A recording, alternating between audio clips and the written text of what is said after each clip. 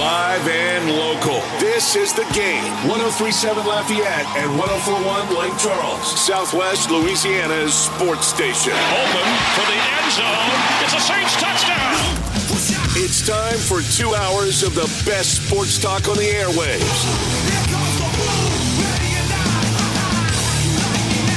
Here's your host, the blonde bomber, Jordy Hultberg. Hey, good afternoon. How are you? Hope your Memorial Day holiday weekend was a great one and a safe one, and welcome as we're back today, Tuesday, May 30th, the year 2023. In the league where it just means more, they keep setting records. Will they go to 9 games in football? Well, they're meeting in Destin to discuss those topics and much, much more. We've got college baseball playoffs beginning. We've got the NBA finals beginning this week.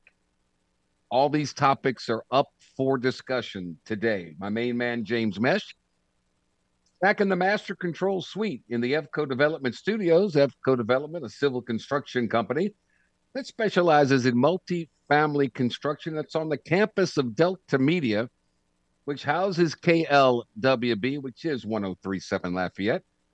We're on KLCJ 104.1 in Lake Charles, streaming around the world. 1037thegame.com, 1041thegame.com. And if you happen to be in the Acadiana area, well, you can turn your television set on because we're simulcast on Stadium 32.3 and 133 on LUS Fiber. Did you miss the headlines of the day? Not to worry. The Blonde Bomber has you covered. Here is Hultberg's headlines. Well, the SEC, where it just means more, is hosting 8 college baseball regionals, a record for the tournament, while the ACC is hosting 4.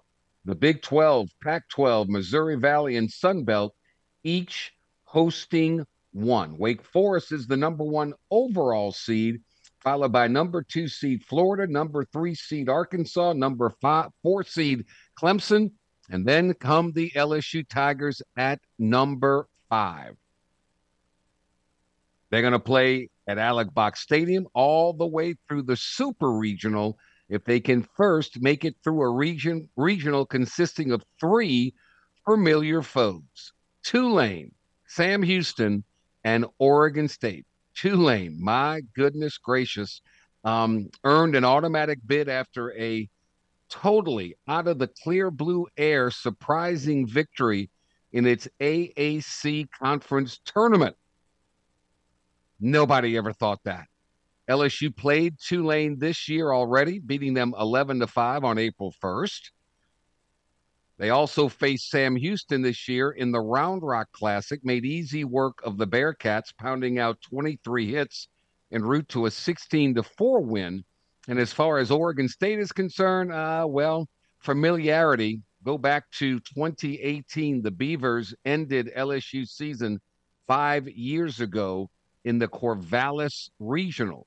The previous year, 2017, LSU defeated Oregon State in Omaha to advance to the College World Series championship, only to lose to Florida in that one. So the Tigers and the Green Wave are still around. Trey Morgan, who is a junior, which means he could be draft eligible, was asked, dude, does this feel like your one last ride?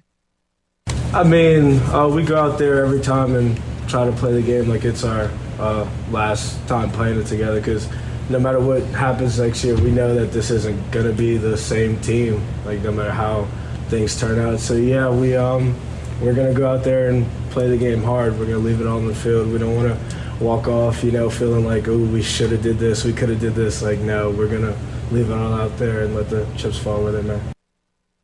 Love it. Gavin Dugas, what's your advice to the younger guys about what to expect in hosting a regional? Keep it simple, have fun. It's a game of baseball, you can't really make it more than it is, and just enjoy it as much as you can. Enjoy it as much as you can. So LSU Tulane in the Baton Rouge Regional. The Ragin' Cajuns saw their name come up on the screen as a number 3 seed in the Coral Gables Regional. When hearing that, Matt Deggs was asked, what was that reaction by the team like in the locker room?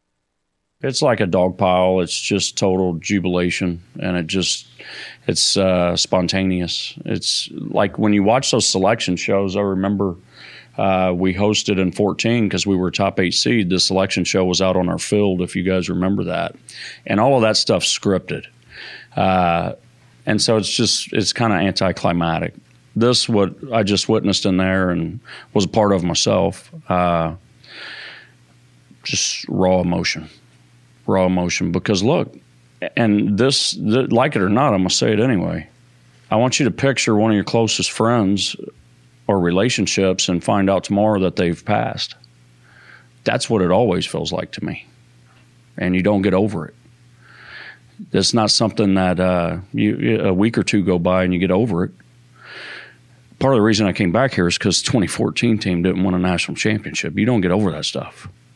And it hurts. And this is, if not the closest, one of the closest brotherhoods and ball clubs I've ever been a part of. And to find out that you have new life, that's the story of redemption, right? And that redemption will begin on Friday at 1 p.m. when the 40 and 22 Cajuns play the number 2 seed Texas in the Coral Gables Classic. Regional host Miami will play number 4 seed Maine in the second game on Friday. You never know what was going to happen with the Cajuns. You go back to late April when they suffered a road sweep at James Madison, and then it was like everybody said, it's over, it's done, let's get ready for next year. But they survived, advanced, and did what it took. Now they're in the field, and that's quite the accomplishment. Again, the SEC placed 10 teams in the NCAA field, a record 8 regional hosts. It's amazing. But like in any tournament, whatever the sport may be, the bottom line, teams wouldn't be in the field if they weren't good. If they weren't good, they wouldn't make it. So all these teams are good, and we shall see what happens along the line. So Ben McDonald, who covered the SEC baseball tournament, will join us in just a few minutes and get his take on LSU and the rest of the SEC as the road to Omaha begins in earnest. LSU will play at 2:00 on Friday against Tulane. So no Jordy Hultberg show on Friday. We'll turn it over to LSU, and we'll bring you all the coverage here on the game, 103.7 Lafayette and 104.1 Lake Charles.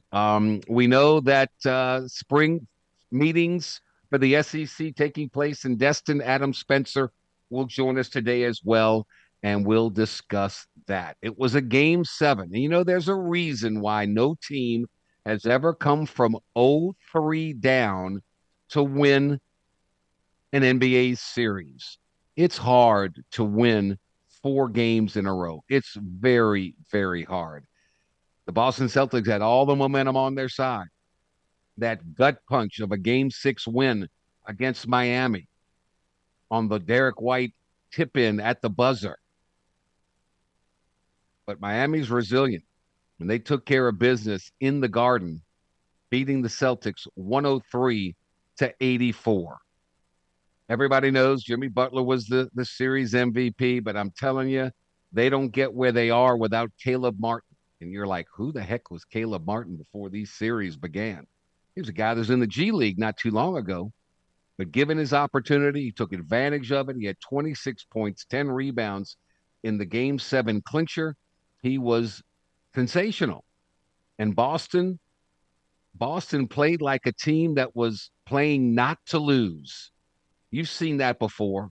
You've seen it in so many other ways, playing not to lose instead and going out like Miami and playing to win. It didn't help that Jason Tatum suffered an ankle injury in the very early stages of the first quarter.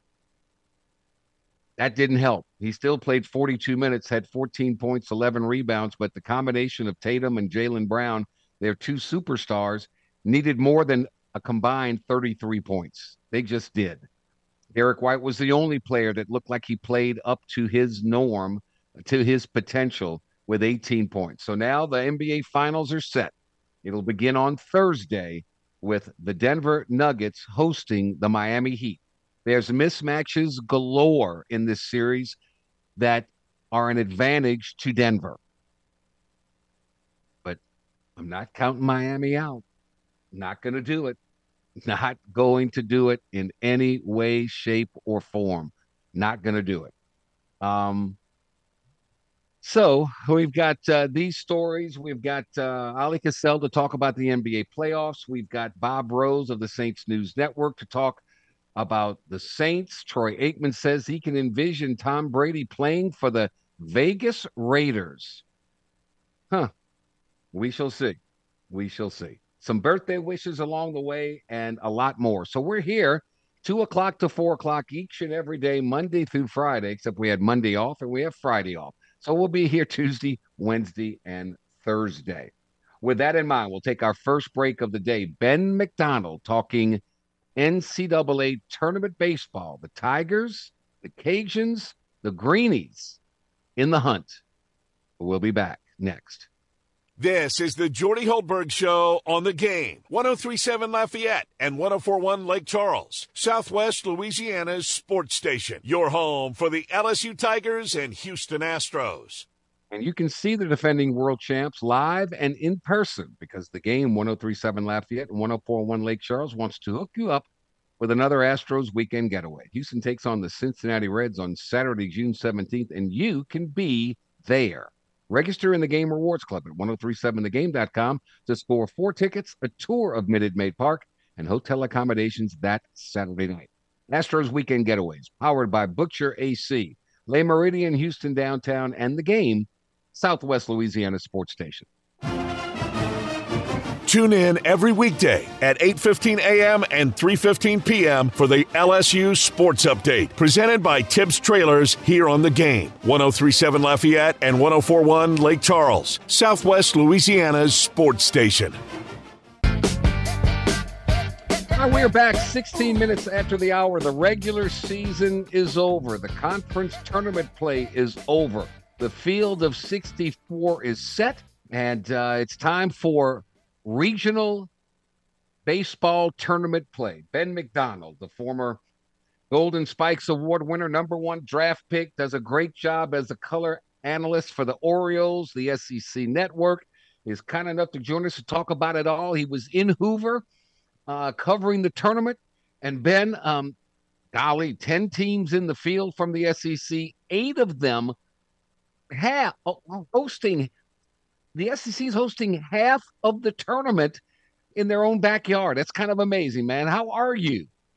Doing good, Jordy. How about yourself? Yeah, man, the SEC, I tell you, that's a record. You know, it's the first time one conference has had 8 out of the 16 hosts, but, the SEC continues, like in football, it continues to dominate college baseball. And you go back and look, I think the SEC's won the last 3 national titles, 4 of the last 7, and 7 of the last 12. And so that's kind of where it is right now. And so 10 teams get in, which wasn't a surprise. A little bit of a surprise on the 8 seeds, but really South Carolina was the last one, and they were really good, Jordy. They didn't finish strong this year like they wanted to. They were really, like LSU, they were one of the best teams, if not the best team in the country, when LSU and South Carolina hooked up, about a month ago, actually. And so they've fallen off with some injuries, kind of like LSU a little bit, but still quite capable of making a run to Omaha for sure. I don't like to match up conference teams against conference teams if they get past the regionals to the super regionals, but it could happen in a couple of them. LSU is matched up in the Kentucky-Lexington regional, where both LSU and Kentucky are #1 seeds, obviously. And then you've got Florida and South Carolina with a possibility down the road. You were there at Hoover. You saw all these teams. Vanderbilt wins it. But who's your – you know what it takes to win in this College World Series. You know what it takes to get there and to win it. Which club do you believe has the best opportunity to be the last team standing?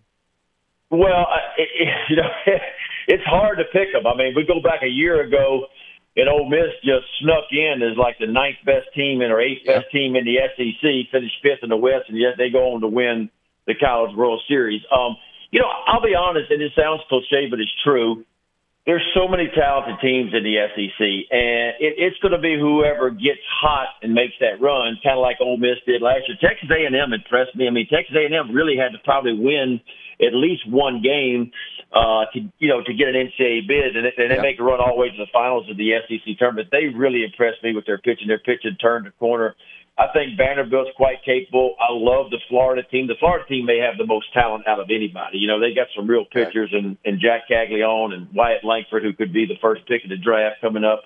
They got a very talented team, And I do think while LSU's fallen on hard times a little bit lately, I mean, were they 7-7 in their last 14 games, went 1-2 in the SEC tournament. If LSU comes around and starts playing like the team of 5 weeks ago, of course, LSU could be a favorite to get there, too. So I think it's going to be whoever gets their stuff straight, going into regionals. And it's the time of year we play for real now. And everything that you've done to this point doesn't mean a hill of beans anymore. And so if you had a great year, good for you. Continue to do it. If you had an off year, didn't perform well, you got a chance to be a star now in the postseason, And we know the key with LSU. The key with LSU is going to be the pitching, and LSU's pitching will take them as far as they're going to go. That's kind of the bottom line. Although the offense I felt like was a little bit off in Hoover. I think that last game that they lost, they go 3 for 20 with runners in scoring position. But Tommy White set that game out for an unknown reason we don't know about. And certainly if he was in that lineup, I think the game result could have been a lot different. But I think all these teams, to answer your question, I think Florida, I think Arkansas, I think LSU, I think A&M, I think all those teams are quite capable of getting Omaha. There's no doubt in my mind. You get hot at the right time, and now everybody has a clean slate. We go from there. LSU versus Tulane, 40 losses, the most losses by any team to ever get into the field. They win their conference tournament. It's the only way they can get in. It's like a basketball tournament. You win that when you're in. So 19-40 Tulane will play LSU Friday at 2 o'clock. They're certainly going to pitch down on this thing, right? So I would imagine, I'm just guessing, I would imagine since Thatcher Hurd got the start in the SEC tournament, I would imagine Thatcher Hurd would get the start against Tulane.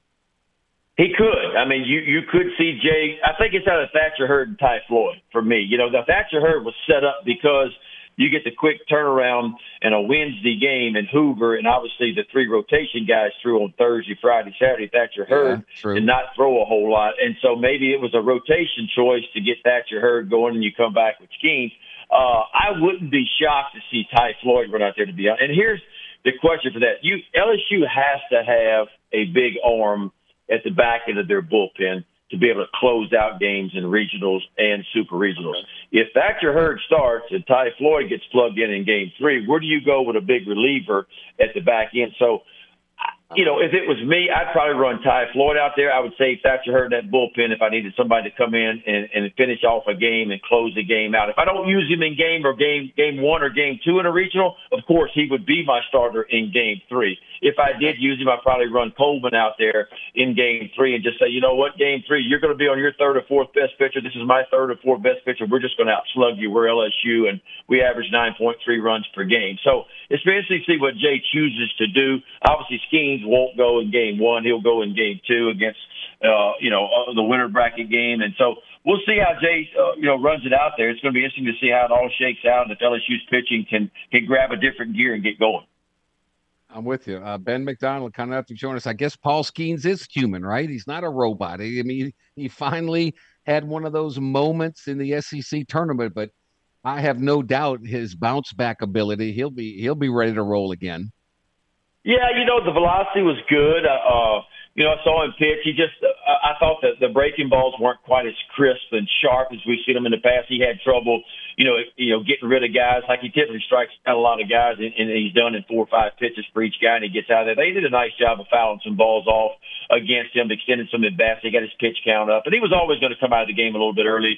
The goal for Jay was get ready for regionals and get all his guys to get their feet wet and get their work in, that kind of stuff. But yeah, just a little bit of an off game for him. But look, he's the best pitcher in all of college baseball. He'll be ready to go come regional time on a Saturday night at LSU for sure. So that's going to be a fun matchup with whoever wins that 2 and 3 matchup for sure, you know. But, you know, Tulane to me can be dangerous. I don't want people to overlook them because obviously, Jordy, you know this. When you're playing with house money, and Tulane's playing with house money right now, they weren't supposed to be there. They weren't supposed to win that tournament. And sometimes you go up against teams that aren't expected to win and weren't supposed to be there. They play free and easy and loose. And LSU had a hard time dispatching of Tulane back, you know, during the regular season as well in the midweek game too. So this could be a really tough opening round matchup for LSU. Yeah, I mean, I've said it before. You know, you get into an NCAA tournament.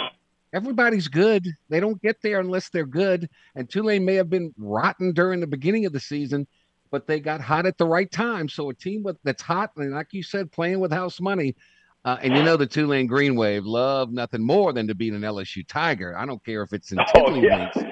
That would make their year. I mean, that would make their year. Excuse me. And you're right. I mean, look, I think they lost their first 6 games of the year. They lose 10 of their first 11. They even lose 6 of their final 7 games to end the regular season. So nobody gave them a chance in the tournament, and yet they win 4 out of 5 games in the tournament. I tell you what, their offense, where it has been very average all year long. Look, they average 10 runs per game in that 5 games in that conference tournament. So maybe that offense of theirs is hitting the stride at the right time. They've got pitching problems, and they're a team ERA of 7 right now on the year. That is a concern for Tulane. But, again, playing with house money and coming off a big win, they got a lot of the big M in their favor, a lot of momentum in their favor right now. You know, you've been into tournament play, NCAA tournament play. I played in another sport in tournament play. And the hardest thing to do is to make your teammates and make everyone understand that, yes, this is very, very big, but in essence, it's another game, and you've got to go and do what you've done all year long, the same type of preparation. The nerves are going to be there. The crowd is going to be there. It's going to be talked a lot about, a lot more, but you got to go, once you step between those lines, you got to go play. And I guess that would be the advice I would give to LSU. You're here for a reason. Now don't do more than you're capable of. Don't do less. Do what you do. Yeah, I think that's great advice. And the good news for LSU is they've got some guys that's been around a little bit, you know, and Jordan Thompson's been a 3-year starter. Dugas is in his 5th year at LSU. Tommy White, you know, had some NCAA experience last year. Of course, Dylan Cruz, Trey Morgan. They got a lot of guys that have experienced the NCAA tournament before. Now, what's different about this is it's at home for the first time in a while for LSU, and it's been a while since LSU's hosted a regional at home. So that's a little bit different. The crowd's going to be a little bit different crowd, a little bit different buzz at the ballpark. And so you're going to be nervous in game 1, and that's where you see the upsets across NCAA baseball is 1 versus 4 because everybody's super nervous going into an environment like that. But I think if you're Jay Johnson, you just lean back and say, look, guys, we're a top 8 national seed for a reason. We're one of the best teams in the country. We had our bumps in the road like a lot of teams did. Unfortunately for us, it was towards the end of the season where other teams hit their bumps kind of at different times of the season. But we're quite capable of turning this thing around. We're quite capable and talented enough to get to Omaha. That's always been the goal for us all year long, and I expect for us to be there. And I think that's going to be his message, you know, and you go win game 1, you put the big right hander on the mound in game 2, then after that you got to be beat twice by somebody coming through the losers bracket, and I like LSU's chances. And I really think LSU, and it's not taking anything away from Kentucky, Kentucky is a very solid team for sure, 16 wins in the SEC, but I think LSU got a pretty favorable draw in a super regional too. Could have been a lot worse for LSU. And so I like LSU's chances, Jordy, to be honest with you, getting to Omaha. I do too. I don't know if Kentucky's going to get out of their own regional. West Virginia's not bad. It wouldn't surprise me at all if the Mountaineers won it. You know how it is. I mean, it's going to be whoever plays the best and gets hot. And West Virginia was in a hosting conversation not too long ago and did not finish strong, you know. And you could say the same thing about, you know, Oregon State coming to LSU. They did not finish that strong either, you know. And East Carolina got beat, of course, and by Tulane. But Sam Houston State's a team that can really, really bang it. They are very offensive, and LSU played them early in the year, but their strength is their offense, too. So I think you're going to see some runs on the scoreboard in this Baton Rouge region. I think you got some teams that can bang it a little bit, so it's going to be a fun regional. I'd feel a lot better if we had the old Alec Box Stadium for regional play. You couldn't beat LSU when they played in that stadium. I'm telling you, it was so close, so hot, so ferocious. I miss that old place. It was like magic, you know. It was like magic. Like there was magic in that place. Not to say there's not magic in the new box, but it was just you just never felt like LSU was out of it or going to lose a ball game. That stretch that LSU had over those years when Coach Bergman was there was just an amazing run, you know. But look, I'm happy for Jay, and you look at where this LSU program is in just his 2 years, you know. And LSU, everybody forgets LSU the 3 prior years too. Jay Johnson was just a 500 club in the SEC. They were 45 and 45. You know, Jay has 2 really solid years in a row, goes to a regional last year, and, of course, hosting a regional top 8 national seed. So LSU is certainly trending in the right direction. I think Jay's going to do a good job at LSU for a very long time to come. He continues to recruit really well. Obviously, we know they've been hit with the injury bug, and losing those 2 back-end guys really hurt LSU, you know, about a month or so ago. That's hurt, but I think LSU has enough to overcome that. It's like, where's Waldo? Where's Ben going to be? What's your assignment? Man, I'm going to be right here in Baton Rouge, so I'm looking forward to that. I don't know where I'm going to be. I don't know where I'll be for a super regional, but right now I know I'm going to be in Baton Rouge for a regional. So I'm going to just take it 1 week at a time. I'm going to beg like hell if LSU wins to stay home and sleep in my own bed for a super regional too. I think you've earned the right. Ben McDonald, we are all the wiser, all the better for you coming on and talking with us. Thank you, my friend. You are the best. We greatly appreciate it. Enjoy the regional. Anytime, Jordy. I'll see you at regional. You got it, my friend. Ben McDonald. All right. LSU versus Tulane on Friday, followed by Oregon State and Sam Houston State. And LSU will the winner of the Baton Rouge Regional matched up with the winner of the Lexington Regional. We'll take a quick time out here. Destin, Florida. That's where all the power brokers of the SEC are. Adam Spencer from Saturday Down South and I will discuss the big story coming out of Destin. Will there be a story? Will there be a decision next? This is the Jordy Hultberg Show on the Game. 103.7 Lafayette and 104.1 Lake Charles, Southwest Louisiana's sports station. Your home for the LSU Tigers and Houston Astros.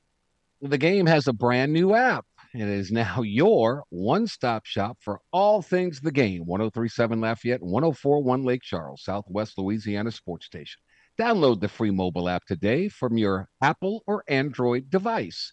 Just search The Game, Southwest Louisiana. No matter where you are, you can listen to The Game, Southwest Louisiana sports station. This is the Jordy Hultberg Show, live from the EVCO Development Studios in Upper Lafayette on The Game. 103.7 Lafayette, 104.1 Lake Charles, Southwest Louisiana's sports station. And we are back on this Tuesday, May 30th, 36 minutes after the hour, while baseball teams in the SEC get prepared for regional play this week. All the bigwigs are at the spring meetings in Sandestin Beach, Florida. Adam Spencer from Saturday Down South here to join us. Adam, it's been a while, my friend. How the heck are you, sir? I'm doing all right. Jordy got a new addition to the family here. She's been with us for about 6 weeks, so that's been pretty exciting and keeping me plenty busy for sure. Oh, that's congratulations. Boy, girl? Girl, her name's Audrey. Audrey. Well, congratulations and welcome Audrey Spencer to the program. So that's awesome, man. Congratulations. All right, spring meetings, the big and hottest topic of discussion is the 8-game versus 9-game SEC schedule format. I thought it would be easy, but obviously it hasn't been for a variety of seasons. This has been dragged on and on and on. It eventually has to come to a conclusion. Do you foresee a conclusion coming out of these annual spring meetings this week in Destin, Florida? Yeah, I do. I think that really what the SEC wants to try to do is to put out a united front when they announce, not if, but when they announce that they're moving to 9 games, the league schedule. But, I don't have any verified sources, but the rumors that I've been hearing are that it's like a 10-4 split between the schools right now, 10 wanting 9 games, 4 wanting 8 games. And, I wonder if the reason, if I don't know for sure, but I wonder if the holdouts are the ones with the permanent ACC rivals. The Floridas with the Florida States, the Georgias with the Georgia Techs, the South Carolinas with the Clemsons, and Kentucky, Louisville. So they would be essentially guaranteeing themselves 10 Power 5 games every year if the schedule moves up to 9 games in the SEC. So I wonder if they're the holdouts, but it does sound like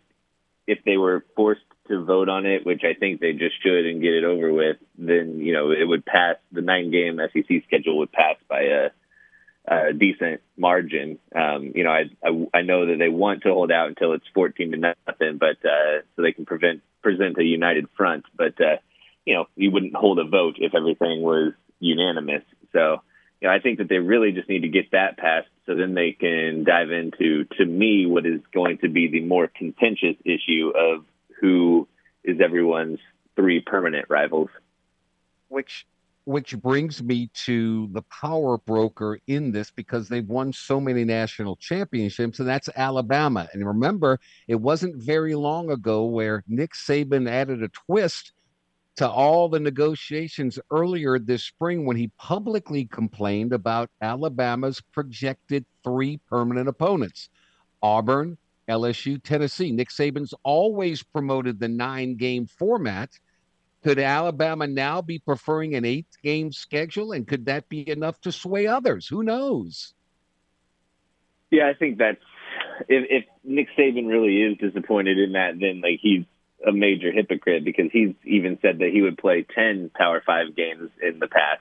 So if that's just his way of saying, well, I'll play Boston College and California every year, then, you're not really doing much to beef up your strength of schedule. I think, yes, if moving forward, but these things are so cyclical. Yes, right now with Hugh Freeze in place at Auburn, it kind of looks like Auburn, LSU, and Tennessee would be a very,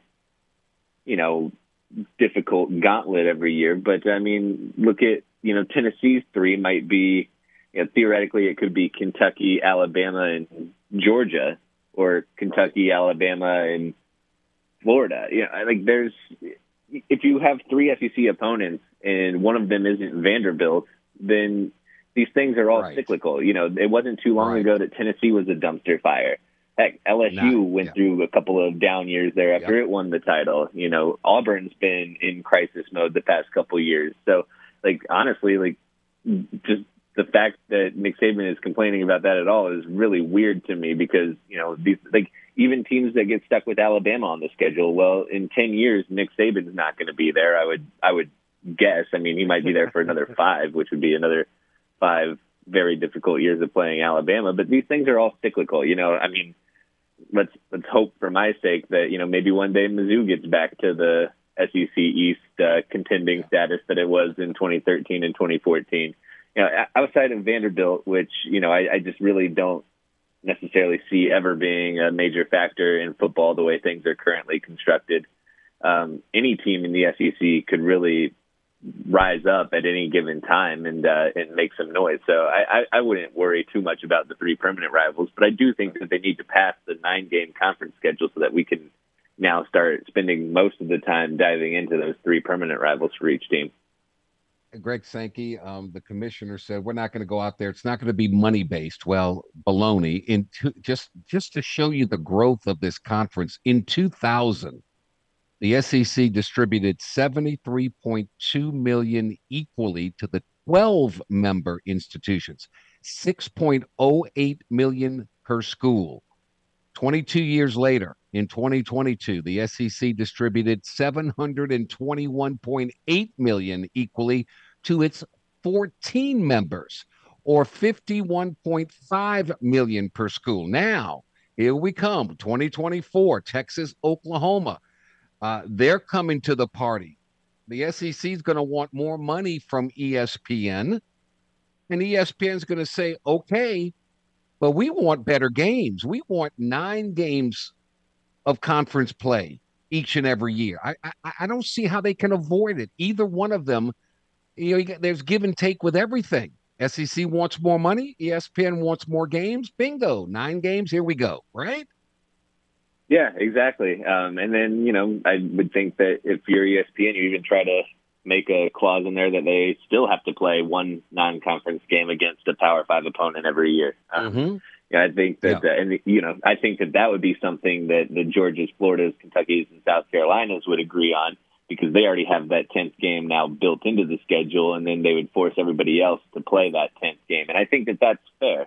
I think that that's a good way to go about it. You get, 10 Power 5 games per each team. If you want to play more, feel free to, but you don't have to. Excuse me. Yeah, that's what I'm saying. Like, it just makes so much sense to go to 9 games. So why waste this entire week debating that? Like, vote on that by the end of the day, get that announcement out there, end of day today, and then, focus on the real issues, the ones that are going to take some nuance and some time to really hammer out. I think that 10-game proposal is a no-brainer, and I think that would be a concession to those 4 schools that have permanent ACC rivals, and then you go from there, and then you also debate they need to really. I think that they need to come away from these meetings this week with the 3 permanent rivals, or else that's going to be all anybody ever gets asked about at SEC Media Days this summer. You're right. Their television deal with ESPN is worth more than $800 million annually. I believe with the addition of Texas, Oklahoma, that's gonna up the ante. It's like Texas versus Georgia, Texas versus LSU, Oklahoma versus Alabama, Oklahoma versus Florida. How much do you think is reasonable for the SEC to say, look, we've got these 2 brands coming in here. It's at $800 million. We want more. What do you think is it $1 billion a year? Yeah, I mean, I think that's a good number to shoot for, just because, I think that Texas, you're not adding Texas A&M and Missouri this time around. It's not these are 2 brand name schools here that are very competitive in football. The biggest revenue driver there is. So yeah, I mean, those games that you mentioned, Alabama Texas was one of the most watched games last year. It's going to be one of the most watched games this year. So if you can get games like that, Texas versus Georgia would be a ton of fun. If you can get more of those games on the schedule, you can drive the price. At $800 million for 14 schools right now. That's a little over $50 million per school on that deal. So you gotta add in those bigger schools. Yeah, I think $1 billion is reasonable. And like you said, the SEC is going to want to keep those distribution numbers going up.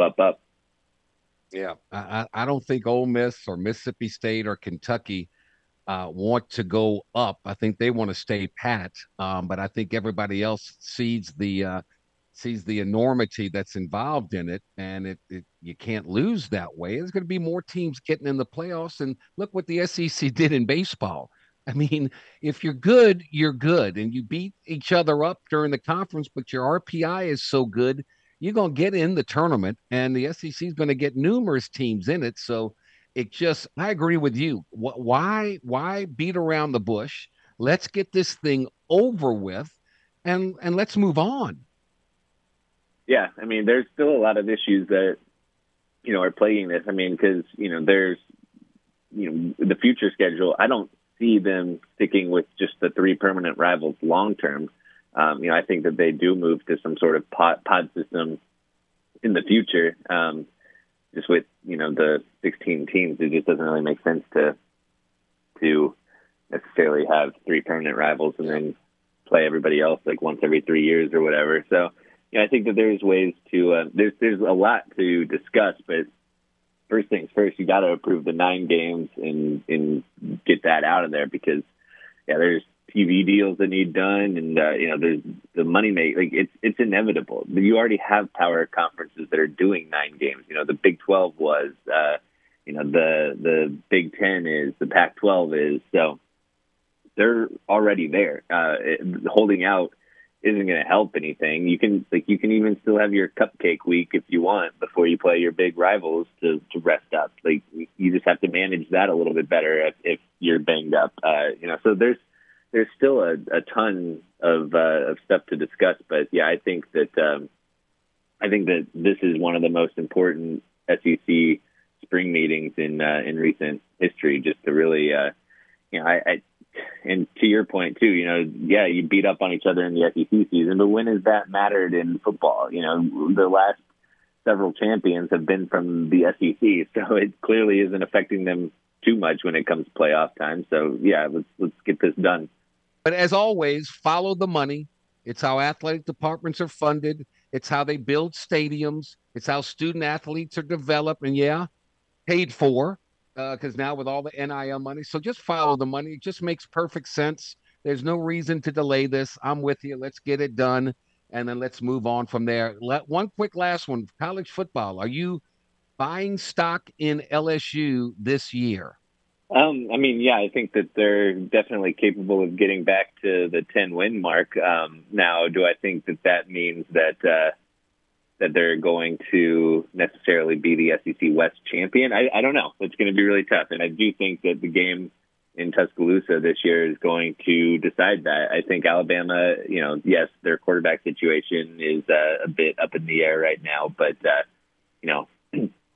I like this move from Pete Golding to Kevin Steele on defense. And I think that it kind of signals what Nick Saban is thinking for his future. Kevin Steele is not the recruiter that Pete Golding is, but he is a better X's and O's guy. I think that, they have the talent that they want in there in Tuscaloosa right now. So Kevin Steele is now tasked with developing that talent, which, Pete Golding may not have been the best at. But, Gotcha. Yeah, I think that we're going to see Alabama's defense be a lot better this year. I think that the offense is going to be solid. So that game in Tuscaloosa is going to be huge, and I think the winner of that one wins the SEC West, hands down. Adam Spencer, Saturday Down South. Congratulations on your newborn baby. That's terrific. Life is going to get a lot more fun for you, my friend. So thank you for carving out some time for us. Absolutely. Thanks for having me, Jordy. All right, buddy. Congratulations. Adam Spencer, Saturday Down South. We'll take our final timeout of hour number one, set the stage for a busy hour number two next.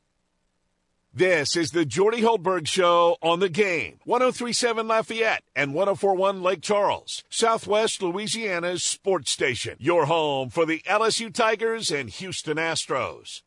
And our great partners like ShopRite, Tobacco Plus discount outlets. If you can't shop right at ShopRite, you can't shop right at all. Hi Ducks, cleaning America's air from the inside out. Eon, the premier touchless robotic laser body contouring device that helps you lose those unwanted inches along with permanent fat reduction. Eon in Lafayette, in Baton Rouge, and in Mandeville. By the Louisiana Lottery. You can't win until you start playing. DC's Little Capital Exxon, I-10 at the Henderson-Cecilia exit, with their true soul food deli inside their store that has everything. It's the home of the best cheeseburger you've ever tasted. And by Cajun Chef. Man, do yourself a flavor. Turn up the taste with Cajun Chef hot sauce.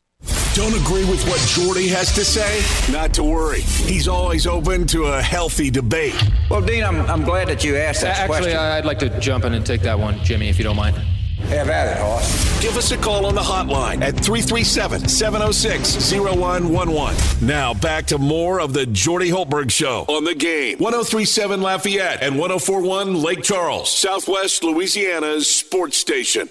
All right, a couple of quick notes to tidy up and finish up hour number one. Will Baker, the 7-footer transfer from Nevada, officially withdrew from the 2023 NBA draft. He's going to return to school and play for the Tigers next season. At the SEC meetings, Missouri coach Eli Drinkwitz said college players through NIL are making more money than his brother-in-law, who is a pediatrician. Quote, he saves lives. And if you're going to Kentucky for the regional, well, no hotels within an hour of Lexington because of a country music festival. So West Virginia, Indiana, and Ball State players and coaches are staying in University of Kentucky dorm rooms. Welcome to college baseball and the playoff experience. Coming up, hour number 2, Ali Cassell. It's going to be the Heat and the Nuggets in the NBA Finals. Bob Rose will join us for all the latest on the Saints and the NFL. Hour number 2, straight ahead here on the Jordy Hultberg Show on the Game. 103.7 Lafayette, 104.1 Lake Charles, your home for the LSU Tigers and the World Series champion Houston Astros. Live and local. This is The Game. 103.7 Lafayette and 104.1 Lake Charles, Southwest Louisiana's sports station. Open for the end zone. It's a Saints touchdown. It's time for 2 hours of the best sports talk on the airwaves. Here's your host, the blonde bomber, Jordy Hultberg. It's hour number 2 of 2, and away we go. So happy you're with us on this Tuesday, May 30th, the year 2023. LSU hosting a regional in which Tulane will be a participant. The Raging Cajuns heading to Miami Beach in the Coral Gables regional, where they'll take on the Texas Longhorns. The NBA playoffs, well, we're down to the final 2. Finally. We'll cover that story here in just a minute. But we always begin with my producer, James Mesh, inside the Evco Development Studios. Evco Development, a civil construction company that specializes in multi-family construction. It's on the campus of Delta Media, which is where you'll find KLWB, which is 103.7 Lafayette. We're on KLCJ 104.1 in Lake Charles, streaming everywhere, 103.7thegame.com, 104.1thegame.com.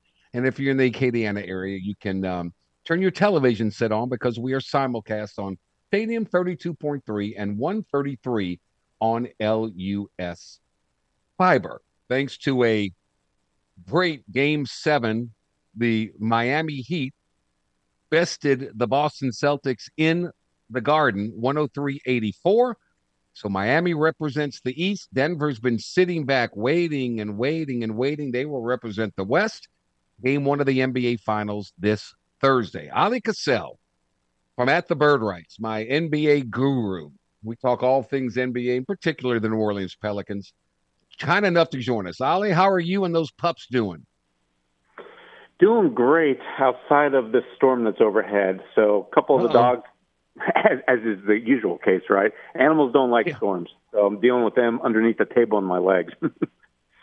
Oh, my goodness. I hear the quote from Eric Spoelstra, and it just struck me like, oh, my gosh. He goes, when your very best players, when your stars also want to guard and defend on the other end of the court, then life is easy because everybody else falls in line. And I keep thinking about the Pelicans, and I'm going, well, all right, the Pelican stars, Zion, Brandon Ingram, C.J. McCollum, do any of those strike your fancy as being really good defensive players? No, obviously not. But I will say this. Remember how everybody looked at the start of the season? Now, granted, instances were rare when you saw everybody playing, right, because of all the injuries. But we didn't see Zion Williamson really playing any defense. And I thought Brandon Ingram was definitely subpar. But as the season progressed, for instance, Zion, when B.I. was out especially, remember he was taking over games, not just offensively. It was his defense, right? Coming up with big steals, big blocks in key moments, right, within clutch time minutes. So I started seeing a side of Zion that we saw at Duke. So, right, maybe there's potential that he could be that two-way guy for you. And I thought Ingram played much better all over the court, too, once he got returned back from his toe injury. So I'm not going to write them off completely, but you're right. They're nowhere near on the level of, say, Jimmy Butler or, some of these elite two-way guys in the league. Ali, C.J. McCollum sat down with our buddy Ryan Russillo to discuss his relationship with Zion Williamson on Russillo's podcast. And he said something I've never heard this before, but it makes really good sense. He said that he's told Zion that there are stars in this league and there are planets. Jokic, planet. Steph Curry, planet. You, Zion, are a planet. You have to move like a planet. Your ceiling is unlike anything the game has ever seen. What does it mean? You have to move like a planet. Well, you basically, because of your great immense size, you dictate things, right? So you have to set a standard. You have to not just have a routine for yourself, right? In eating right, correctly, taking care of yourself, but you have to set a tone, right? You're one of these best players, and therefore to fulfill your fullest potential, which of course is not just individual, but from a team standpoint and winning it all, well, you've got to be able to carry a massive load, right? So you've got to, like Jimmy Butler, I think he's one of my favorite examples because we see what in the regular season he does, but he lifts himself in all these aspects to where he's the unquestioned leader in key moments, in huddles, you name it. So Zion's got to get there, right? And he's not even really the step one. He kind of started getting there a year ago, right, when he came into training camp in better shape, but that involves so much more, right? So you've got to stay in shape for the full season. Then you've got to start taking kind of using your presence because you are one of the elite players who can put the ball through the hoop like really no other. You've got to now use that type of presence as being a unifier. Right, so there's so many things that go into it, but in essence, it just means you're one of the most elite talents in the league, and yet you're not fulfilling your potential in terms of wins and losses on the record. And Zion's got a long way to go. So I'm glad. I heard that podcast too, and I love that he's getting that type of input, both from not just CJ but also Larry Nance. Yeah, now Charles Barkley wants to talk. Everybody wants to help the kid out, and to his credit, he did come into last season in the best shape of his career. And a lot of credit goes to his trainer, Jasper Bibbs, with his conditioning and his weight. And then, unfortunately, that hamstring injury in January, and that was the end of Zion, and that was basically the end of the Pelicans season. So, he's got an off season to get into shape. Everybody wants to help him. Now he's got to help himself. And we've talked about it ad nauseum. He's got to drop weight. And if he does that, then who knows? The ceiling is... What did Michael Jordan say? The ceiling is the roof? I mean, come on. Yeah, I love that quote because it feels like that's what it is for Zion. Look, he was getting talked about for, 5-6 week stretch as potentially an MVP candidate, right? Of course, all of his teammates were saying that after some big games like Jose Alvarado and such, but we saw it with our own eyes. I mean, that finishing dunk against the Phoenix Suns when the Pelicans were riding a 7-game winning streak, and then, of course, they had a 5-game winning streak shortly thereafter, showed us everything we need to know. And there was no Brandon Ingram there on the court. It was largely Zion leading the team with, fewer than 100 games at that point under his belt for his career and doing what he was doing against the elite talent. And the sky is the limit for him, guys. And it's a shame that I hope we really soon get to see him play, full season just to see what he could do. And that means even if an injury comes up, stay on top of your conditioning, right? You've got to stay on top of everything so then maybe you don't suffer that setback or you come back in a timely fashion, which he's never been able to do either. No question about it. Now the ball is in his court, and we all would love the opportunity to see the Pelicans go as far as they can, and heaven forbid, maybe one day do what the Heat and the Nuggets are doing and playing for an NBA championship. There's so many mismatches in this NBA Finals, and they seem to all but favor Denver. But, man, I can't count Miami out. Not the way they play, not as well coached as they are. I just can't count them out. No, you can't. And, look, I've done it in each series. I'm sure most people around the world have that are fans. Look, against the Bucks, they weren't supposed to win, right? Against the number 1 seed. But Giannis missed a couple games. We know the story. They kind of took it easy against them. Knicks, that was more of an even matchup. But again, I actually picked the Knicks to come out of that series. Mm-hmm. And, of course, the Celtics. I think everybody in this world had pretty much Boston coming out. So you're right. You can't undersell them.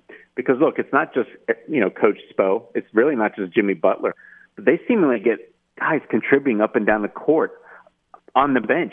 Look, against Boston, there were times where I thought next to Jimmy Butler, Caleb Martin, Duncan Robinson, Max Strus may have been better than a lot of what Boston was putting out there. Even that includes names like Jaylen Brown, who was awful right throughout the series, Jason Tatum, who was on and off. So Miami has these guys that just can contribute under the brightest lights, and I think you got to give some credit to Heat culture, but they've also nailed in getting those 25, 26, 27-year-olds who seemingly are past that, any kind of rookie jitters. They kind of understand the game, right? They just need an opportunity. So credit to Miami for finding those guys, but they could do it. You're right, Jordy. I'm not going to write them off a fourth time. I'm not going to make that mistake. But look, I don't know how, if you're Coach Spo, you're going to slow down Jokic, a Denver team that has been by far the best in the playoffs, right? I mean, they've had 3 losses, and 2 of those came to an unstoppable Devin Booker, whose sidekick was a 30-plus point scorer, Kevin Durant. But hey, we'll see. That's why they play the games. Yeah, I hope that every other team is watching this, because I think both Denver and Miami, in different ways, play a beautiful brand of basketball. And one thing they all have in common is that nobody's standing still. Nobody's watching somebody pound the basketball. That ball is moving side to side, inside, outside. That's what did Boston in, right? They just became, okay, I'm just going to bounce it. I'm going to do my own thing and try and be the hero. Miami and Denver, their best players share the basketball. They know they're going to get it back. They share the ball. They get it back. It's a beautiful game, the way these two teams play offensively. Right. That's what Boston was infuriating. They didn't value possessions. Some games they did, other games they didn't, or even within games. You can't have Jaylen Brown, who's not really known as a three-point scorer, coming down in a game that he's cold, they need buckets, and throwing up heat checks when he's not even warm. It mystified me. Marcus Smart, others, making these plays that were just, like I said, they were not playing within themselves, the system. And that's why you love Miami. That's why you love Denver. And I think it's going to be a heck of a matchup. Coach Spo, probably the best defensive mind out there in today's game. And Denver, they might be the best offense, right? Because they've got Jokic, who's, again, I don't know how they're going to slow him down. We know that Bam Adebayo is great, but the way I look at it, Anthony Davis wasn't able to slow down Jokic really at all. So I don't know how you can expect Bam to. So Coach Spo is going to have to come up with what? Throwing in a lot of zone, mixing it up all the time. And then they're going to have to get those key contributions from everybody else. But like you said, they play that team game, they're going to have a chance because they'll keep those turnovers under 10. The ball will find the right hands, especially when the clock is ticking, right, the shot clock. And that's why, I think we're going to enjoy this series. There's not going to be any of that helter-skelter throwing away some games like the Celtics did. I love it. They both play well. Bring on a Caleb Martin. There's a guy who's in the G League a couple of years ago, and now he's a star in the playoffs. Develop them, groom them. Come on, Trey Murph. Trey Murph, that's you, baby. That is you. You never went to the G League, but that is you. There's a GM out there now. Since Warriors president, general manager Bob Myers stepped down, he's got quite the resume. I don't think if he wants to get back in the game, I don't think it's going to take long. Gail Benson, you want to have co-GMs or something? Bob Myers, pretty good.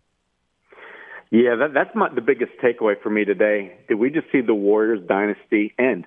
Because, look, Bob Myers, he was the architect, and he was extremely close to Steph, Clay, and even Steve Kerr and Draymond. With him stepping down, it signals to me that I think they're going to turn the page. He obviously could have gotten any kind of check he wanted. He reportedly, about, I want to say around January, was asking for maximum money because he wasn't the highest paid GM at the time. There was about 6, 7, 8 more highly paid executives around the league. So that was an issue for him. But from what we hear, the Warriors are going to write him any kind of check he wanted, but he still turned it down. So like I said, are we going to see some kind of, exodus, right? Or are they going to move on from Draymond or maybe Clay? Jordan Poole probably at the least because that tax bill is looming. So I'm very curious to see what happens. Steph's probably going to be there for the rest of his career, but as for everybody else, now it's completely up in the air. All right. Who you got winning this thing and how many games? Ooh, that's a great question. I'm going to pick Denver in 6. Denver, I was going to say the same exact thing. Great minds think alike. And awesome. All right. Well, your dog's well behaved. I hope the storm doesn't act up. And if there is one coming, but always fun talking with you. And we got a couple of games coming up. So maybe we can get back on schedule and do it again next week. Absolutely, Jordy, James. This is always fun, right? The NBA playoffs, even if the Pelicans aren't in it, because then it allows us to daydream about what the Pelicans could potentially be, right, if this puzzle pieces fit. Hopefully they will, right, next season. Yeah, that's right. I thought you were going to say it's just fun talking to us, but I got you. Okay, I'm kidding. Ollie Cassell that's always in my heart. at the Bird Right. You're the best. Enjoy the finals, my friend, and thank you for your time. Absolutely. Take care, guys. Have the rest of All your right, day we'll be a take a good one. quick time out here. We'll come back. Bob Rose, Saints News Network, NFL time. Next. The Jordy Hultberg Show on the game. 103.7 Lafayette and 104.1 Lake Charles. Southwest Louisiana's sports station. Your home for the LSU Tigers and Houston Astros. Boring man cave yet? Well, the game 103.7 Lafayette, 104.1 Lake Charles wants to hook you up with the ultimate man cave makeover built by Lafayette Marble and Granite. Sign up today in the clubhouse at 1037thegame.com or 1041thegame.com for a chance to win a new recliner from Bordelon's Furniture, a flat screen TV from AVI, and more. It's the ultimate man cave makeover powered by Lafayette Marble and Granite and the game, Southwest Louisiana's sports station. It's time for Jordy to march into some New Orleans Saints talk with Saints News Network's Bob Rose. Here is the Black and Gold Report with Bob Rose here on the game. 103.7 Lafayette and 104.1 Lake Charles, Southwest Louisiana's sports station. Oh, the NFL news never, ever stops. What's the ideal fit for a DeAndre Hopkins? He wants a lot of money. Nobody wants to spend it. Jimmy Garoppolo signed a waiver for his foot injury and so many other things out there. But Bob Rose of the Saints News Network has got all the skinny on the Saints and everything else. And he joins us now. Robert, good afternoon, my friend. Good afternoon, Jordy. I hope you and your family had a terrific holiday weekend. We did. How about you?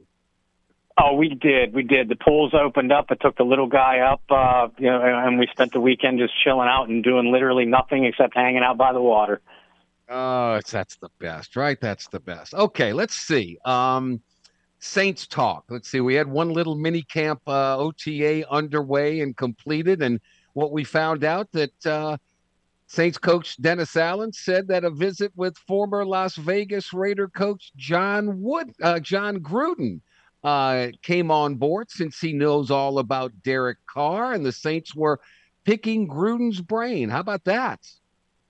And I know that initially surprised a lot of people, and truthfully, because of the things that John Gruden has been involved with in the last couple of years, it's not a great-looking PR move. But this is something that New Orleans has done before. Gruden has paid several visits, as a matter of fact, over the years to Saints training camp. When Sean Payton was the coach, John and Sean are pretty close. But like Dennis Allen pointed out, this afternoon, Gruden was Carr's coach for a couple of years there, and you can point out that Carr statistically had his best production with Gruden as his head coach. So it doesn't hurt to bring the man in and pick his brain. It's my understanding that Gruden met with the team officials for over 5 hours, which is a little bit mind-boggling to me. There's not too many people that I could sit down and have a 5.5-hour conversation with. I don't know about you, Jordy. But again, I know it doesn't look great from a PR aspect, but they're not bringing this guy in to be a coach or anything like that. He's an experienced NFL offensive mind, and I personally think that it could do no harm. You find out a little bit more about what Derek Carr likes to run game plan wise, how he responds best during game day situations, things like that. So again, I don't see any harm in doing this whatsoever. You have nothing to lose, right? I mean, Derek Carr had his best statistical seasons when Gruden was his coach. So, hey, what kind of plays? What did you see, and what plays did you install that best utilized his talents? Why not? I mean, that just makes sense to me. Yeah, exactly. And I mean, obviously you're going to talk to the quarterback also and get his own input. But sometimes it's much better to get an outsider's point of view. And like you said, Gruden worked with this guy, designed offenses to suit this guy's talents the best. And statistically, it worked out pretty well for Derek Carr and John Gruden during their pairing together. So, nobody should expect the Saints to completely overhaul their offense. That's not why they signed Derek Carr in the first place. They believe that Carr is has the best physical and mental fit for the system that they want to run. They just want to tweak that system. That's all. Bob Rose, Saints News Network. Another OTA started today. 14 players were not there. Taysom Hill, Traquan Smith, Michael Thomas, Bradley Roby, Marshawn Lattimore, Lonnie Johnson Jr., Paulson Adebo, Tyrann Mathieu, Alvin Kamara, Ryan Ramczyk, James Hurst, Andrus Peat, James Shepard, and James Washington, and Nathan Shepard. It was good to see Demario Davis and J.T. Gray back in the mix. I don't think these veterans have to be at all these OTAs, but I think it's nice that they go to at least one of the three. And I think that's the way this is going to work. Yeah, it certainly looks that way. And like you said, there's no reason for the established veterans in particular, to go to these things. It's nice that they make appearances. It's nice that they have input.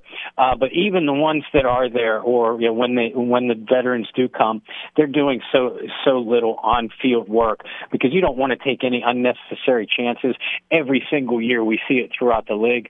That a team or a couple teams lose different players because of freak injury or something like this. Marshawn Lattimore, Demario Davis, Alvin Kamara, et cetera, they don't need OTA work. Right. As long as they're healthy and in shape for training camp, that's all you ask of these guys. Now, it's guys like James Washington, Traquan Smith, guys like that, guys that are, at least according to our view, going to be on the roster bubble going into and throughout training camp. A little bit interesting that they're not there, but more often than not, these guys have their reasons. It's maybe family related. A couple of these guys are still nursing and rehabbing from injuries or surgery, so they just want to take it easy. I'm with you. I'm not concerned at all about the guys that aren't there at the beginning of this week. What I do like is, according to your partner and our friend, Mr. John Hendricks, he said Rashid Shaheed stole the show in this one, catching a one-hander from Derek Carr with Alontae Taylor working against him. And then on another one, in team drills, Carr hit him deep working against Isaac Yiadom and J.T. Gray. So he found the soft spot in the coverage and made the grab. It's nice to see, what Chris Olave's going to do. He's been impressive as well. But Shaheed is making a strong case. I don't care who you bring in.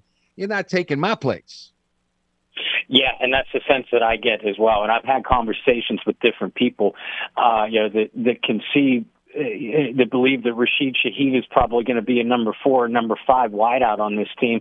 I'm like, whoa, wait a minute. You must not have seen this guy play last year. He's more than just an explosive deep threat and a dynamic open field runner. This kid can run very precise routes. That's what I took away from Rashid Shaheed's rookie year, was I was surprised at how precise a route runner he is. And I think that he is going to have a major, major role in this New Orleans offense. No, you're right. He's not going to be the number 1 wideout, assuming Michael Thomas stays healthy, and I'm knocking on wood as I say that. He's not going to be the number 2 wideout. But he could be one whale of a number 3 receiver. And based off of what we saw from him as a rookie, like I said, he's already an explosive and dynamic open field player. But if he could develop his route running just a little bit more, the trio of Olave, Shaheed, Michael Thomas to go along with Foster Moreau, Alvin Kamara out of the backfield, and Juwan Johnson, man, Derek Carr has got to be going to sleep every night with a big old smile on his face. Yes. And according to John Hendricks, he says, I quote, I really love the zip on Jake Hayner's throws. We talk a lot about arm strength and zip. Hayner has it. I never got as much of that with Ian Book. So maybe the Saints got a steal here. Hey, they could. And, you and I have talked about Jake Hayner before. I love this kid's mechanics when I watch his tape out of Fresno State. And, no, he doesn't have a John Elway type of arm. He's not going to be able to throw a marshmallow through a brick wall, but he gets rid of the ball quickly. He has a good arm, a good enough arm to make all the necessary NFL throws. And he has the arm strength and the zip on the ball to get that pass into tight quarters, which is something that NFL quarterbacks obviously have to do to have any kind of success. I didn't care for the Ian Book pick a couple of years ago. It didn't make much sense to me. But like I always say, I'm not the one making the pick. But this Jake Hayner pick, I think he has the potential to develop into a very good NFL quarterback. Bob Rose, Saints News Network. On the coaching front, Jari Evans, Cesar Ruiz, we're talking a good bit during drills. Evans, of course, the assistant to Doug Marrone. And Joe Woods, apparently, boy, he is he doesn't just observe the secondary. He's very hands-on with the defensive backs, and I like that in a coach. So I think the Saints made some good hires, and that's going to be key. You've got a whole bunch of new coaches involved in this system, and we'll see how they acclimate to the players and how the players acclimate to them. Yeah, Jordy, and you're spot on. And I think these OTAs are honestly more important for the coaches than they are the players for that reason. You have basically an entirely new defensive staff, and when you couple that with your head coach being a defensive guy that's still probably going to call the plays, you need all those guys to get on the same page very, very quickly. And Jari Evans, this is going to be a very important tutoring role for him, or to learn under the tutelage of Doug Marrone, who is one of the finest offensive line coaches in the NFL. We saw Zach Strief pick up enough from Coach Marrone to earn himself a promotion with Sean Payton and the Denver Broncos. And everybody is wondering, was this a fluke that we saw from Cesar Ruiz, or is this a legitimately developing player? We're going to find out real quick. And Jari Evans is going to be very hands-on working with these young linemen, not only Ruiz, but Trevor Penning, Saldivari, the fourth-round pick from Old Dominion. Jari Evans, you can't learn from anybody better than Jari Evans, that's for sure. And the defensive guys, I've always been a fan of Joe Woods as a defensive coordinator and a defensive coach. And like Dennis Allen, his specialty is the defensive backfield. And there's already a lot of talent back there. I look for Woods and new defensive backs coach Marcus Robertson, to coach up a very aggressive unit. I would be shocked if we didn't see loads more turnovers from that position group than what we saw in 2022. Okay, let's take a quick time out here. That's the latest on the Saints with their second OTA, day one of it, in the books today. So that's the latest on that. We'll go around the NFL. DeAndre Hopkins. Does anybody want him? Does anybody want to pay him? We'll get Bob's answer to that when we return to the Black and Gold Report. This is the Jordy Hultberg Show on the Game. 103.7 Lafayette and 104.1 Lake Charles, Southwest Louisiana's sports station. Your home for the LSU Tigers and Houston Astros. You want to go out for a nice dinner, but you're low on cash? Not to worry. The Game Clubhouse at 1037thegame.com or 1041thegame.com and help you with those date night blues.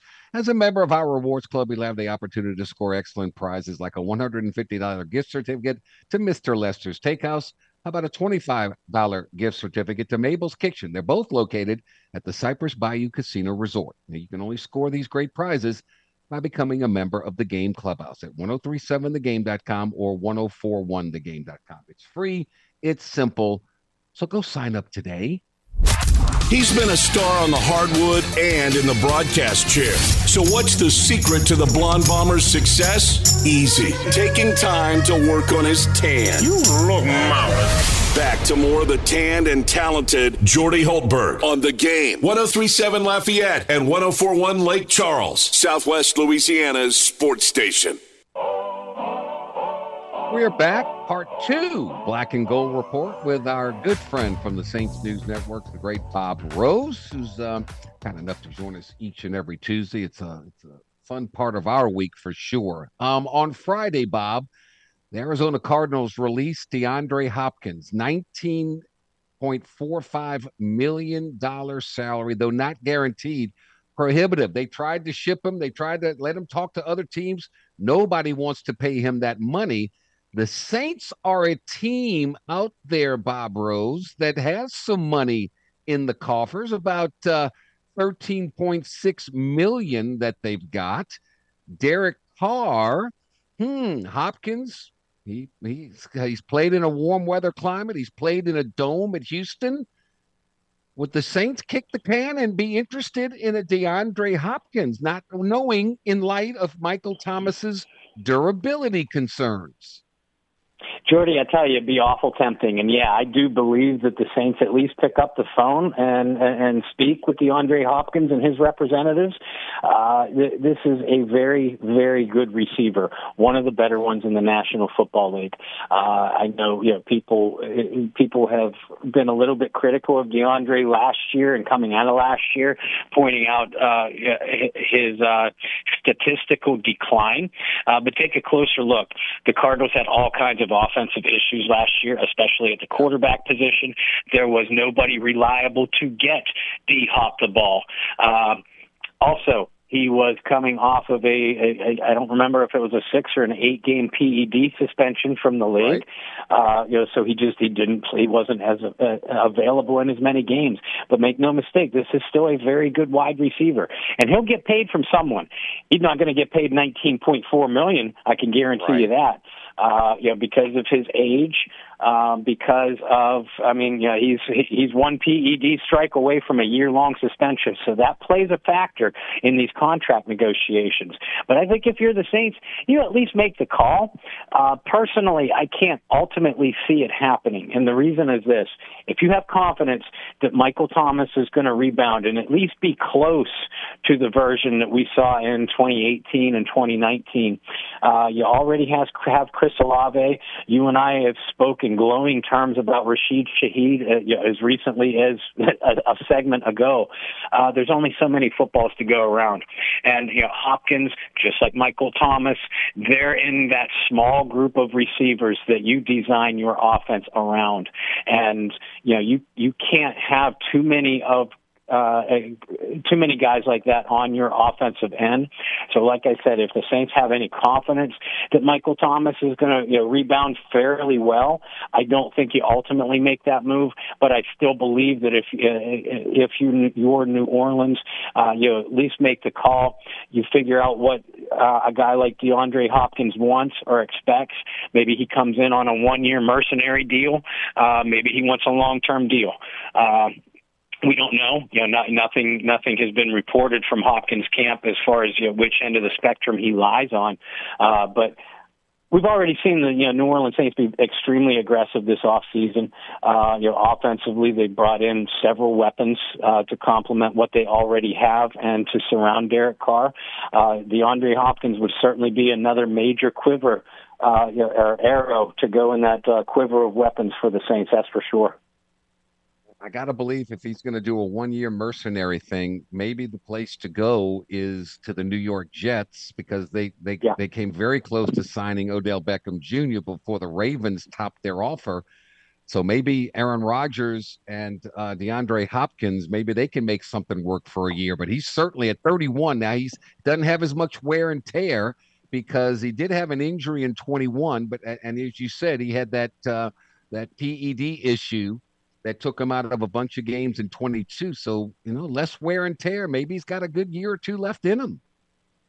Yeah, it's possible. But I'm like you. I see him ultimately leaning towards towards wanting to play with a quote-unquote elite quarterback. Many people still view Aaron Rodgers as that. There's a lot of reports coming out that Hopkins may end up with Buffalo or Kansas City. They certainly have elite quarterbacks and a desire to give those quarterbacks additional weapons.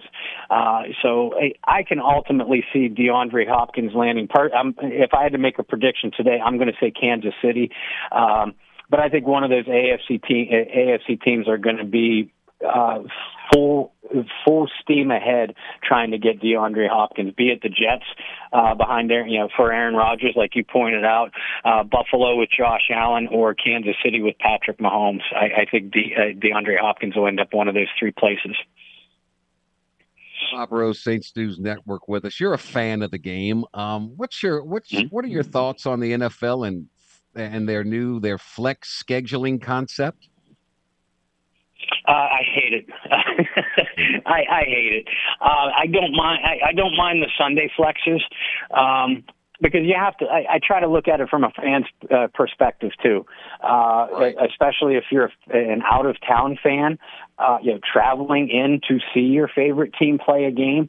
How are you going to feel if a week before, and after you've already made your travel plans, usually multiple weeks in advance, then the NFL says, "Oh, your team is not going to play Sunday at 1:00 anymore. It's going to be Thursday at 8:00, or vice versa." Plus that puts looking at it from a coach's and a player's perspective too.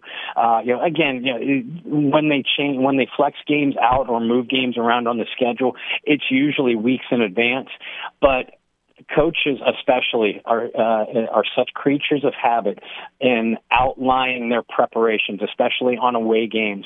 And I just, for that reason, I've never been a big fan of it.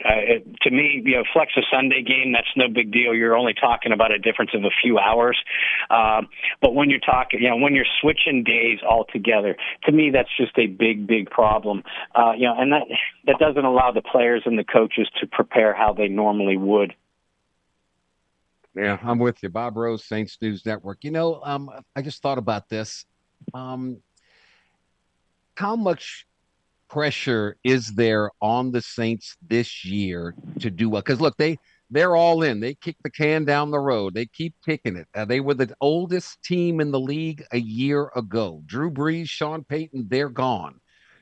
If the Saints have another one of those type of years like they had last year and the year before that, do they finally start the difficult process of rebuilding and moving on from some of their veterans, start to clear out cap space and start to plan, maybe take a dive, maybe get hurt for a couple more years and then build this thing up?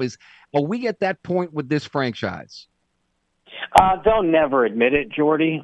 And they're too competitive. The franchise as a whole is just too competitive to admit it outwardly. But I do think that if we see another disappointing season, like we have, especially last year, where we would certainly see a new head coach. We would certainly see probably an entirely new coaching staff, especially on the offensive side. Veteran favorites, legends like Demario Davis, Cam Jordan, guys that they have been kicking the can down the road on. The end of their career is a heck of a lot closer than the beginning. So, yeah, I do think that they take the salary cap hit for a year or two with those guys and just bite that bullet and move on.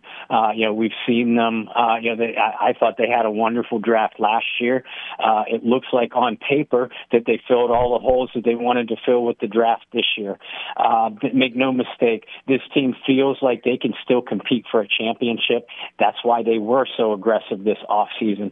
But if they swing and miss again, especially if it winds up in a missed playoff year, you're not going to see a wholesale rebuild, but you are going to see massive, massive changes both in the player personnel and certainly in the coaching staff. Cam Jordan deserves to be a Saint and retire as a Saint, doesn't he? Yes, absolutely. But we've seen things. Sometimes things change. That's my favorite saying this time of year. Ricky Jackson certainly deserved to win a ring with the New Orleans Saints, certainly deserved to finish his career with the New Orleans Saints. That's the best example that come to mind from a New Orleans Saints perspective, in regards to conversations about Cam. And I know for a fact that Cam wants to finish his career in New Orleans. He loves the franchise. He loves his teammates. He loves the area. It's his home. But sometimes things change. I think that above all else would be the most heartbreaking thing if the New Orleans Saints had another disappointing season like we just spoke about, and they moved on from guys like Cam, because Cam can still play. Unless something unusual has happened in the last month. The last time we saw him take the field, he shows very, very little decline with me. And I think it would leave a sour taste in a lot of fans' mouths if he ended up going somewhere else and having success, especially if he won a championship. I want him to get that Super Bowl ring so badly, but I also want it to happen while he's a New Orleans Saint. And I think if you ask the players too, and Ricky has said this, the Super Bowl ring that he won with the San Francisco 49ers meant a lot to him, and he didn't use the word, he would never use the word tainted, but I think it would have meant the absolute universe to Ricky if he and that Dome Patrol squad would have managed to win the championship instead of him having to go to San Francisco to do it. I put Cam in that same category, and I believe that Cam would feel a similar way. Heck, maybe Andrus Peat survives another year. I never thought he'd be here this long. I know he took a reduced salary, but how that man keeps, I don't know what they see in him. He hasn't been good. He hasn't been healthy over the past 2 years, and yet here he is still in the lineup. Yeah. And as far as what they see in him, they see a talented player when he's in the lineup, but Jordy, that happens so little now. It's happened so little throughout his career. And I do think that we saw the team finally take steps to ready themselves to move on from Pete. Not only did they rework his deal just so he'd be back in New Orleans this year, but we also saw them draft his potential replacement in Nick Saldiveri. We've seen them bring in a couple of free agents over the last couple of years, this offseason in particular, guys like Storm Norton. They have a guy like James Hurst who could start inside. Frankly, is probably a better guard than he is a tackle with Hurst. So, they are preparing themselves to move on from Pete, but they had their opportunity to do it with a fairly small salary cap hit this offseason, and they didn't. So that's kind of that's one of the bigger head scratchers of the Saints offseason for me. Bob Rose, I can't thank you enough. I'll leave you with this one parting thought. Jimmy Garoppolo once again battling injury concerns. Tom Brady is a prospective team stakeholder in Vegas. He could come out of retirement yet again. Bob, thank you for your time. The beat goes on. Enjoy the week, my friend. You too, my friend. That's a great mic drop. We'll talk to you soon. All right, we'll be back to wrap it all up. Tom Brady with the silver and black. Oh, my gosh. Final thoughts, some birthday wishes next. This is the Jordy Hultberg Show on the Game. 103.7 Lafayette and 104.1 Lake Charles, Southwest Louisiana's sports station. Your home for the LSU Tigers and Houston Astros. And ShopRite, Tobacco Plus discount outlets. If you can't shop right at ShopRite, you can't shop right at all. By Ducks, cleaning America's air from the inside out. By Eon of Lafayette, Baton Rouge, and Mandeville, the premier touchless robotic laser body contouring device that helps you lose those unwanted inches along with permanent fat reduction. By the Louisiana Lottery, so many opportunities to win, but you can't win until you start playing. DC's Little Capital Exxon with their true soul food deli. Best cheeseburger ever. And by Cajun Chef, do yourself a flavor. Turn up the taste with Cajun Chef hot sauce. Here's 3 pieces of advice to live by. Never play cards with a guy whose last name is a state. Don't spit into the wind. And always listen to the Jordy Hultberg Show on the Game. 103.7 Lafayette and 104.1 Lake Charles, Southwest Louisiana's sports station. All right, special thanks to our guest today, Ben McDonald on the NCAA baseball tournament, Adam Spencer on the SEC spring meetings, Ali Cassell with the NBA Finals preview, and Bob Rose, all things Saints and the NFL. If today, May 30th, is your birthday, happy birthday from all of us to all of you. You share with a couple of hoops coaches. He won 2 national championships as the head coach of the Florida Gators, now coaching a long time in the NBA, first at Oklahoma City, now with Chicago. Billy the Kid, Billy Donovan, is 58 and known more, unfortunately, for being choked by one of his players, Latrell Sprewell. PJ Carlissimo, television and radio announcer, is 74 years old today. Tomorrow, more on the regionals in Baton Rouge and Miami with the Cajuns heading down to Coral Gables. Mike Huguenin will join us, more on the SEC spring meetings and who knows what else. James Mesh, thank you so much for your help all day. Thanks to all of you for listening in whatever form or fashion that you do. Thank you, partners. We couldn't do it without you. Come on back tomorrow. Same time. Until then, I'm Jordy Hultberg. Stay thirsty, be kind, be healthy.